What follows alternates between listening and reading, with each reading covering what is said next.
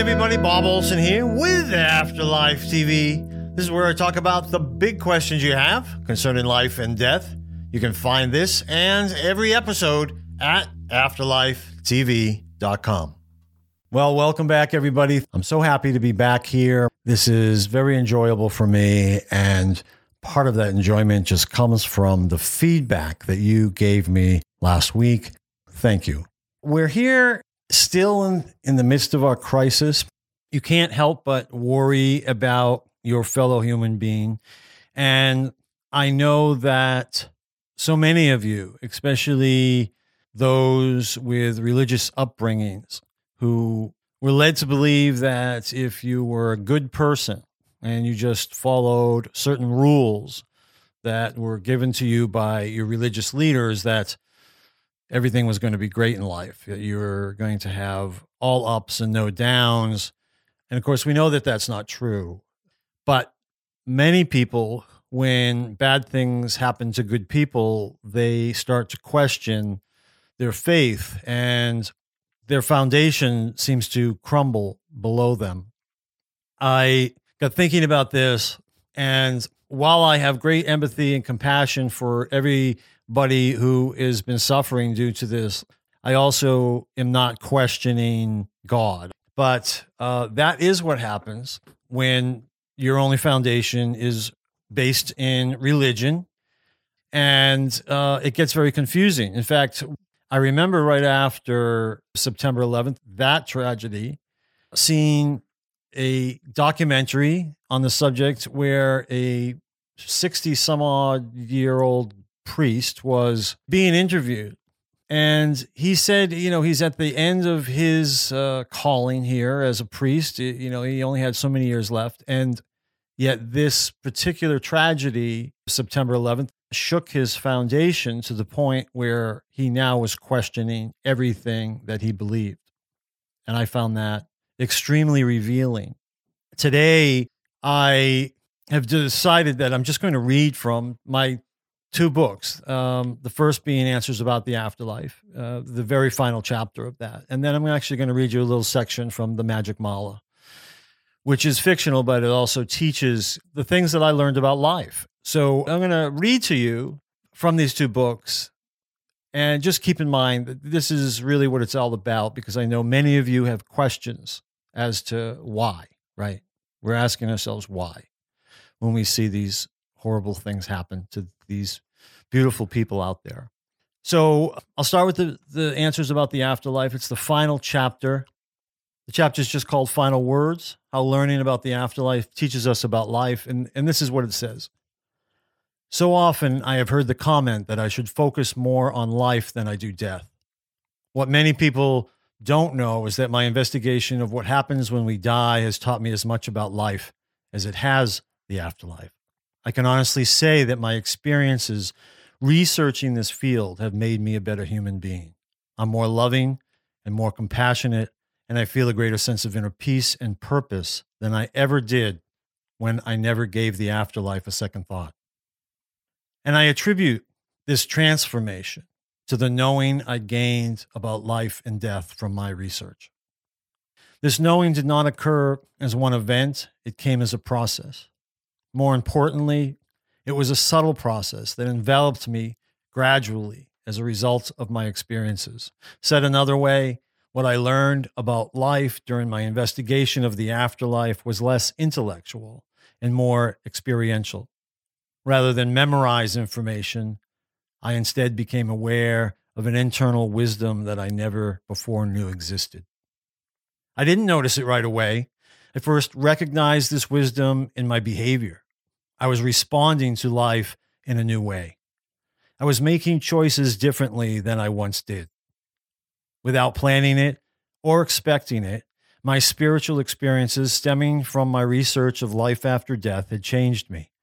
And before I knew it, I discovered that my work inadvertently had taught me how to live a fuller life with greater love, joy, and inner peace, regardless of whatever drama or chaos might be happening around me.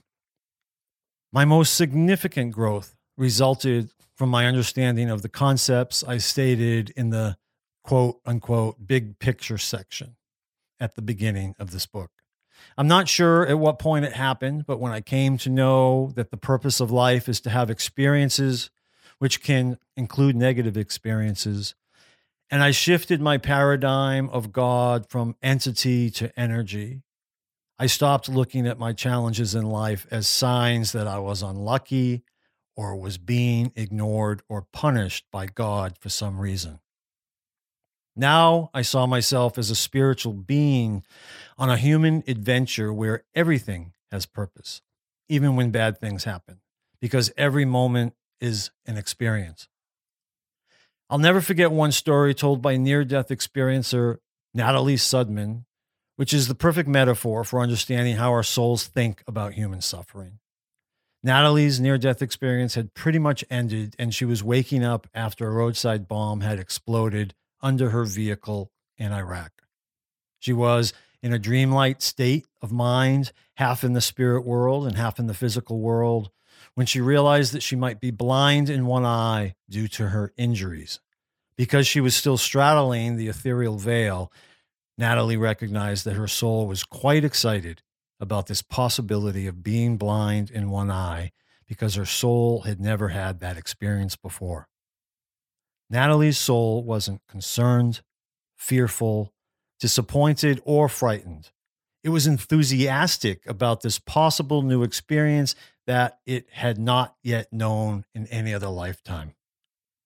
Before I began investigating the afterlife, I might have thought that this idea of our souls being excited about an experience that could involve suffering was appalling, because I believed that life was meant to only be light, laughter, and lollipops. I would not have been able to wrap my mind around this concept that life is about experiences. But now that my research has taught me otherwise, I am free from the suffering that comes from interpreting challenging experiences as punishment, bad luck, or being ignored by God.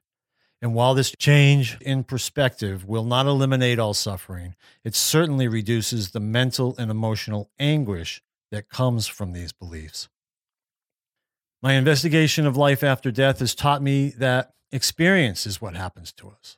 And it is our free will that gives us the choice of how to respond to what happens to us. Take any experience that most people would consider as negative, and I can find you one person who reacts to that experience as a victim and one person who reacts to that experience by making the best of it. The first person will experience more misery than the second, and all due to a single paradigm shift. Because of my fascination with death and what follows it, I now understand why Source and our souls allow such tragic events to happen.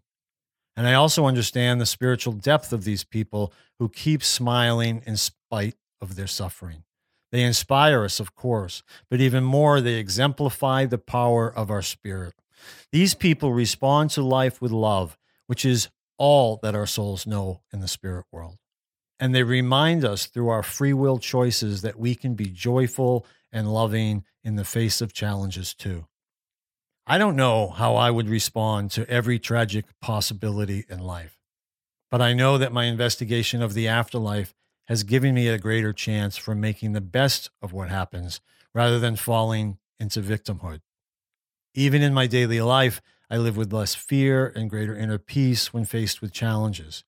My understanding of why bad things are allowed to happen to innocent people, children included, helps me to focus my compassion on their suffering rather than get paralyzed by blame, fear, and judgment. And so I believe that learning about life after death does teach us about life, which is one more reason why I wrote this book. So that's all I'm going to read you from that section. And that's in my book, Answers About the Afterlife by Bob Olson. You can find that on Amazon.com. Now, The Magic Mala. The Magic Mala, A Story That Changes Lives, is a fictional story, but it's a fictional story that teaches. And as I have said many times, if you liked The Alchemist or Way of the Peaceful Warrior or The Celestine Prophecy, then you'll probably love The Magic Mala. In relation to what we're talking about here, here's something that I thought was relevant in The Magic Mala. There's two characters, Ruth and Dave, and they're having some conversations, and Dave is teaching her about metaphysics. They're having this conversation, and this question comes up from Ruth. So how do illnesses and injuries, including tragedies of all sorts that cripple or kill human beings, fit into metaphysics, Dave? Dave says, things will happen to us that we cannot control. Some tragedies and suffering cannot be avoided. You can call it fate. You can call it being in the wrong place at the wrong time. It doesn't matter what we call it. We have to surrender to the fact that bad things might happen to us in our lives. Metaphysics teaches us to accept this truth and understand that there is only one question we can ask ourselves if something bad happens to us. Do you know what that question is, Ruth? I probably don't, she says. The only question we can ask ourselves after something bad has occurred is this: given my current circumstances, what can I think, say, and do to move forward in the best possible manner? And this is where the laws of metaphysics empower us. What can I do in this new situation to make the most of my negative circumstances? Ruth turned from looking at the babies, cocked her head to reflect, and then looked at Dave. So you're saying that the laws of metaphysics help us with what we are able to control, which is the present moment, and not with what we cannot control, which is whatever has happened to us in the past. Dave's eyes lit up. You said it a lot better than I did. It's not that I don't believe that we can attract undesirable people, events, and circumstances into our lives with negative thinking. I do. It happens all the time, which is why we must become conscious about what we are thinking. I'm just saying that not every bad thing that happens to us is a result of our thoughts, words, or actions. I still believe in fate. Fate being what exactly, said Ruth. Well, that's a big question, isn't it? Let me just say that to me, I still believe in a higher power that knows what I came into this life to experience. And if getting ill or injured is going to lead me toward that destiny, then who am I to question it? So you don't believe in asking why? Why did this happen? Why me? Why now? Asked Ruth. Precisely. Why questions never lead to answers. More importantly, they leave us facing backward, toward the past. People can ask why questions all their lives and never move forward. What? Now that's a better question. What can I do now to get better? What can I do now to improve my life? What is needed in this situation for growth, healing, love, and a more joyful tomorrow? Okay, so that's The Magic Mala, a story that changes lives by Bob Olson. And those are two passages from two of my books that I just thought were relevant and appropriate for what has been going on. And I think it's just something important for all of us to think about. I certainly have recognized that there are two different types of people, and tragedies and events like this that occur certainly bring out the best in people. I think we all can attest to that. And the people who are out there just doing what they can, not only to make the best of their lives, but to help their neighbor, to help their family members, to help anybody that they can. These are just very, very special people. I think I can speak for the entire world of how proud we are of those people and how they inspire us and how they make us recognize that we do live in a very wonderful world when you see that kind of human inspiration, I guess, people wanting to help other people. Anyway, that's really all I have to say for this week. I hope it was helpful to you. As usual, check out my books, The Magic Mala and Answers About the Afterlife, and talk to us via social media, all the social media that you prefer. Thanks again for listening, and have a wonderful week. Bye-bye. All right, I should mention that this show is sponsored by BestPsychicDirectory.com. Best Psychic Directory is my site where I have vetted psychics and mediums and animal communicators and tarot readers. So much of this came from me being scammed by psychics when my father died well over 20 years ago, and I decided to use my skills as a private eye to investigate life after death. That led me to psychics and eventually mediums. And early on, I was scammed. And so this is a big reason why I became an expert on psychics and mediums. and have used my expertise in order to vet all the psychics and mediums and animal and communicators and tarot readers on bestpsychicdirectory.com so that you don't have to become an expert or a private investigator in order to get a good reading. So please support the psychics and mediums on bestpsychicdirectory.com.